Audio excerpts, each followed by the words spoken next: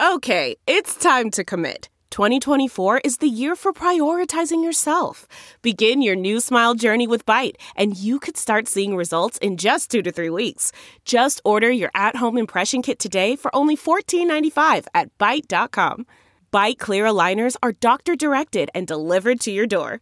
Treatment costs thousands less than braces. Plus, they offer financing options, accept eligible insurance, and you can pay with your HSA, FSA. Get 80% off your impression kit when you use code WONDERY at Byte.com. That's BYTE.com. Start your confidence journey today with Byte. In depth, perverse incentives plague environmental impact reporting in China. Written by Huang Yanhao and Wang Xintong. Published in Caixin Global. Read to you by Alex Urist. Jin Haiyan probably wasn't trying to break any records at her job over the roughly 4 months starting in late September last year, but she somehow still managed to compose twice as many environmental impact assessment EIA reports as the next most productive EIA engineer in China, at least on paper. News of the feat, which was first brought to light by an environmental watchdog group on February 2nd, raised eyebrows because assessing the environmental impact of real estate developments and other construction projects isn't the sort of thing you value by volume. More importantly, compiling more than 1,600 EIA reports and report forms in just 4 months just didn't seem possible for one company with a lone licensed EIA engineer. Several industry insiders told Caixin that it is absolutely impossible for one engineer to complete that much EIA paperwork in such a short amount of time. They said that the likely explanation for Jin's output was her employer was selling qualifications, a long-standing practice in many industries in China, in which an accredited company or individual allows another, usually unlicensed, company to make use of its qualifications to engage in business that requires one. Typically, this is done in exchange for payment to the license holder or their employer. Although it's not illegal, the practice violates China's environmental regulations and those for the EIA industry. After the environmental watchdog's findings made news, the Ministry of Ecology and Environment, MEE, announced on February 25th that it was undertaking a complete review of the matter. Selling qualifications has a history in China's EIA industry that goes back to at least 2014. However, the practice really took off after changes to the law in 2018 made it easier to start an environmental assessment company, but not any easier to get accredited as an EIA engineer, creating perverse economic incentives that spurred companies to sell their qualifications. For example, it is cheaper for an EIA company to buy a qualification than to actually employ an EIA engineer, said Li Zhiqing, director of the Research Center on Environmental Economics at Fudan University.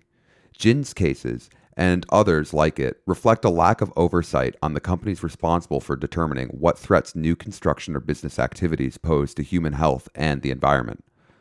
License to sell. Suspiciously prolific engineers are nothing new to China's environmental assessment industry. In November 2019, EIA Survey, an online watchdog that tracks the results of EIAs across the country, published an article on social media about an EIA engineer named Zhang Lihui, who compiled 8 reports and 94 report forms in 11 days. In July 2020, an engineer named Tan Yanlai was censured by the MEE for breach of trust after signing off on numerous EIA reports for construction projects across the country from 2017 to 2019, Caixin has learned.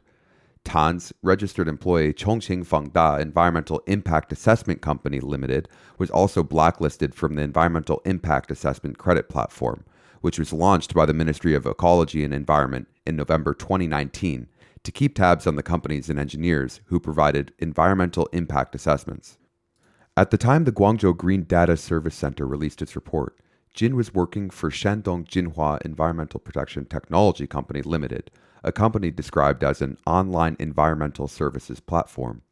According to Caixin data, Jinhua was established on September 10th in Jimo district of Qingdao, East China's Shandong province, and registered on Environmental Impact Assessment Credit Platform on September 14th. Its legal representative is Wang Liang, and its supervisor is Lin Shuqing. Lin also happens to be the supervisor of Shandong Yuehua Environmental Protection Technology Company Limited, another EIA company with a single EIA engineer who once compiled 387 reports and report forms for other projects across China in a single month, Caixin has learned. According to the report by the environmental watchdog, the Guangzhou Green Data Service Center, Jin's credentials were used to submit 63 reports and 1,541 report forms for construction projects across 25 Chinese provinces and regions from the last week of September through February 3rd. The crucial thing to understand is that the volume of EIA paperwork submitted under Jin's credentials is clear evidence that she didn't do it all alone. There is the possibility that Jin's credentials may have had been used by others, either with or without her knowledge, an EIA engineer who requested anonymity in order to speak freely, previously told Caixin. There is evidence that her employer was selling her qualification to other EIA companies. For example, Jinhua offers a service called affiliation to a qualified EIA company, for which prices are negotiable. Caixin contacted several developers whose EIA reports were compiled by Jinhua. Most had never heard of the company and said they had hired local EIA companies to handle their environmental impact assessments. Pei Zhou, an EIA engineer based in South China's Guangdong province, said he once saw a Jinhua advertisement in an online chat group. The ad offered access to an EIA qualification for the bargain price of 500 yuan, about 77 USD, per report form, Pei said. Lowering the threshold. The EIA concept was introduced to China in the early 1970s, but it took decades to pass its first law. The Environmental Impact Assessment Law, which took effect in 2003, contained clear provisions for EIA procedures, but it was widely considered to be toothless because the penalties for violating it were so low. In December 2018, the Standing Committee of the National People's Congress, China's top legislature, decided to amend the law, removing the administrative licensing procedures for construction projects' EIA qualifications.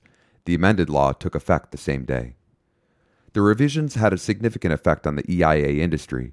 Before the change, companies held their own credentials and were required to have a certain number of licensed engineers on staff. However, the revised law got rid of the approval procedures for EIA companies, so they no longer had to get licensed, leaving the only remaining EIA licenses in the hands of engineers. The result was an explosion in the number of EIA companies. At the end of 2018, China had 921 registered licensed EIA institutions, according to data from the MEE.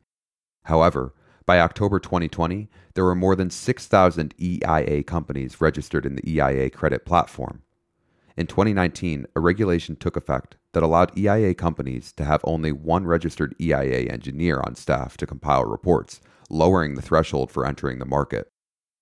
Li, the director of Fudan's Research Center on Environmental Economics, said the low threshold to entry led to an increase in the number of companies that could do environmental impact assessments. To survive the fierce competition in the market, EIA institutions had to cut costs or sidestep regulatory requirements, he said. One tactic was simply not to employ licensed EIA engineers. Li said protecting the interests of licensed EIA engineers remains one of the biggest problems facing the industry. At the February 25th press conference, MEE spokesperson Liu Yongbin said the ministry was firmly opposed to the rubber stamping that comes with selling qualifications.